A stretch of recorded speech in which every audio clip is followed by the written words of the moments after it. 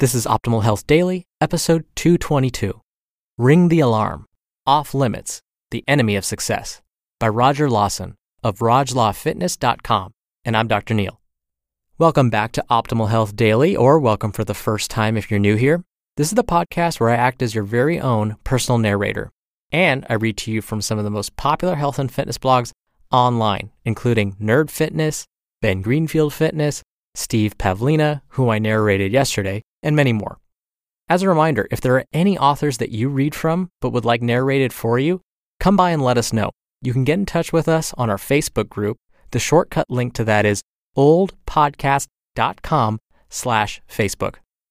Once again, I want to thank Brian Copeland and his producer Carolyn for having me on their show yesterday. It was a blast. Thank you as always. And very soon I'll be playing a recording of that show here on this podcast as well. But don't forget to show Brian some support by looking up his podcast, The Brian Copeland Show, in the podcast app of your choice. So yesterday on The Brian Copeland Show was Motivation Monday. Today here on this show, it'll be Inspirational Quote Tuesday. So here we go. Quote, "Prepare to be wrong." Chip and Dan Heath. Okay, that doesn't sound very inspiring, I know. But today's topic will touch on this. So with that, let's hear another post from Roger Lawson as we optimize your life. Ring the Alarm, Off Limits, the Enemy of Success, by Roger Lawson of rajlawfitness.com. Is it just me, or is it hot in here? Last week, my homeboy JC set the internet ablaze with his article addressing the concept of clean eating, touching on why it should be buried and added to the list of words never to be uttered again, right next to bling and he who must not be named. I, for one, couldn't be happier to grab a shovel and start digging. Why so serious? All it takes is one look in the comments section of JC's post to come to the conclusion that people are highly protective of their food choices, and, when they are threatened, are likely to resort to verbal diarrhea in its defense. Take, for instance, this gem from the comment section. Quote, "I tried to read your article with an open mind, but as the author of a clean eating recipe blog and somebody who's been eating clean for over 3 years now, I have to strongly disagree with you on just about every level. You also state, food is neither clean nor unclean, but merely energy my body needs to function and survive. Not true. The body processes different foods very differently. The more refined and processed a food is, the worse it is for your body. The body processes refined foods very quickly and dumps the glucose into the bloodstream. The pancreas then has to kick into overdrive to make up for the excess. Do this often enough, and you may end up with diabetes." End quote.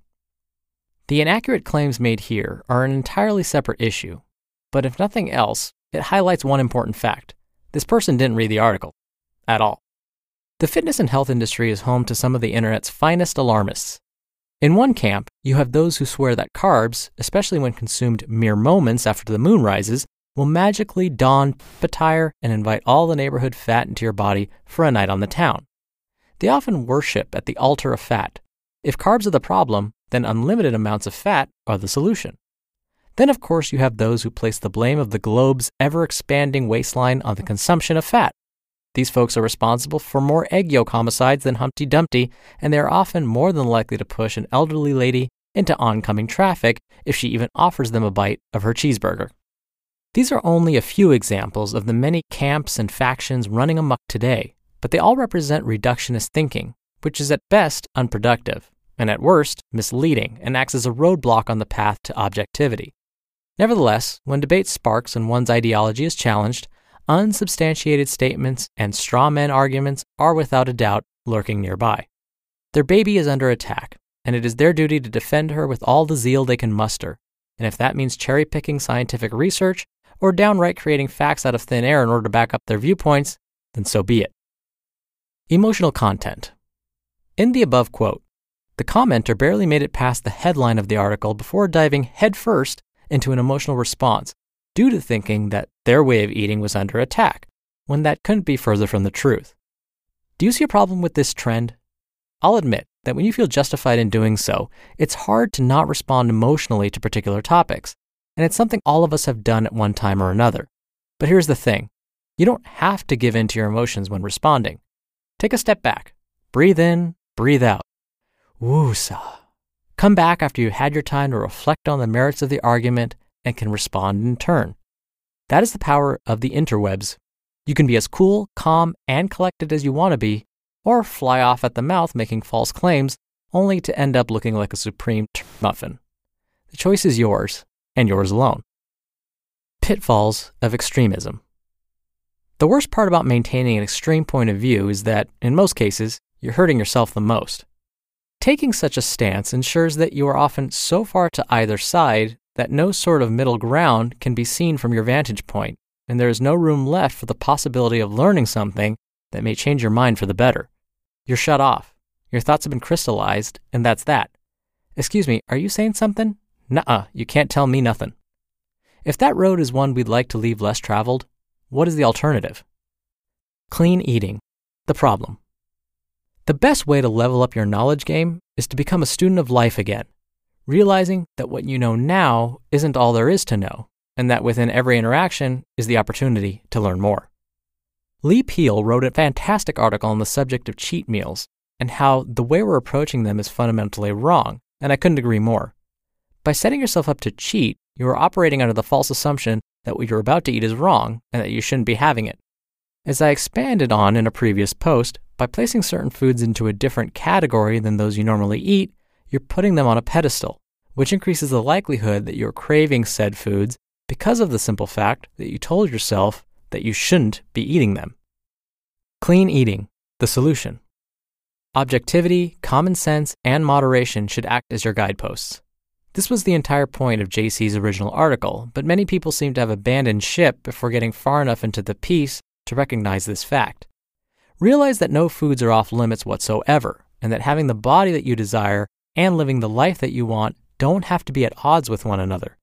Make sure that you get adequate protein, some omega-3 fatty acids, lots of veggies, some fruit, and fill the rest of your caloric allotment with what is commonly referred to as discretionary calories, which can come from apple pie to zucchini and everything else in between.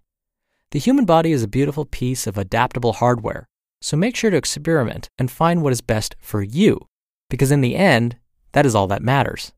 As long as you are moving towards your goals, let your results speak for you and leave the worrying to those who are awesome at it.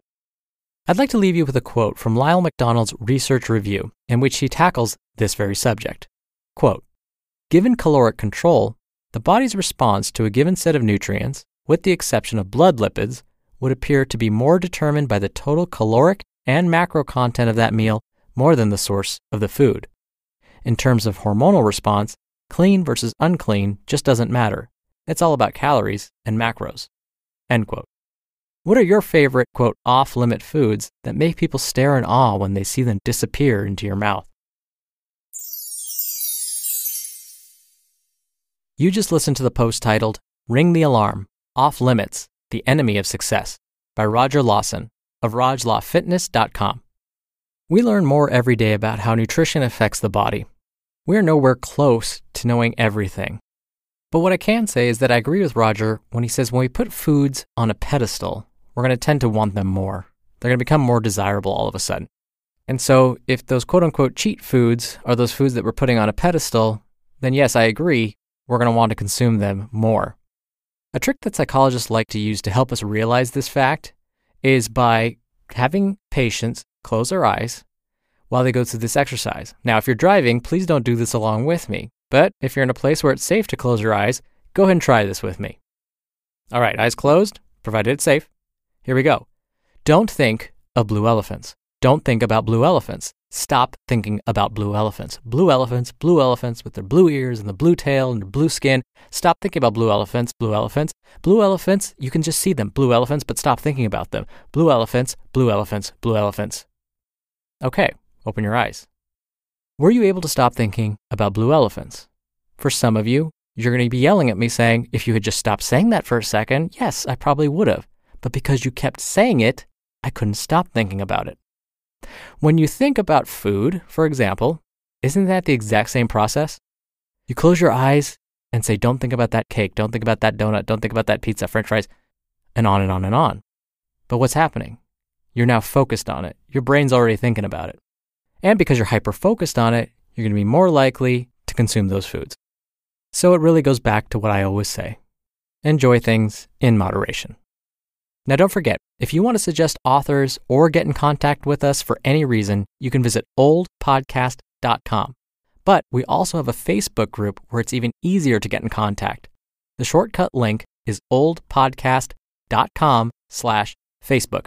Or you can search for Optimal Living Daily Podcasts and request to join from there. We also give away books in the Facebook group. We also share pictures and more, so all the more reason to join. Again, the shortcut link that'll take you straight to it is oldpodcast.com/Facebook. Have a wonderful rest of your Tuesday. Hope you're having a great week so far. Thank you as always for listening. Thank you as always for joining the Facebook group. I'll see you on tomorrow's show where your optimal life awaits.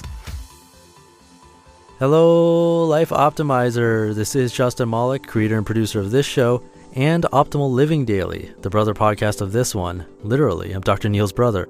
If you like the format of this show, you'll love Optimal Living Daily too, where I also read to you from blogs, but cover other topics like personal development, finance, and minimalism from bloggers like Derek Sivers, The Minimalists, Zen Habits, and many more. So for more amazing content read to you for free, come subscribe to Optimal Living Daily too, and together we'll optimize your life. You've been listening to Optimal Health Daily. Be sure to hit the subscribe button to stay up to date on each new episode, and head to oldpodcast.com. That's oldpodcast.com for a free gift, as well as more actionable tips and resources to help you maximize your potential. Thanks for joining us, and remember, your optimal life awaits.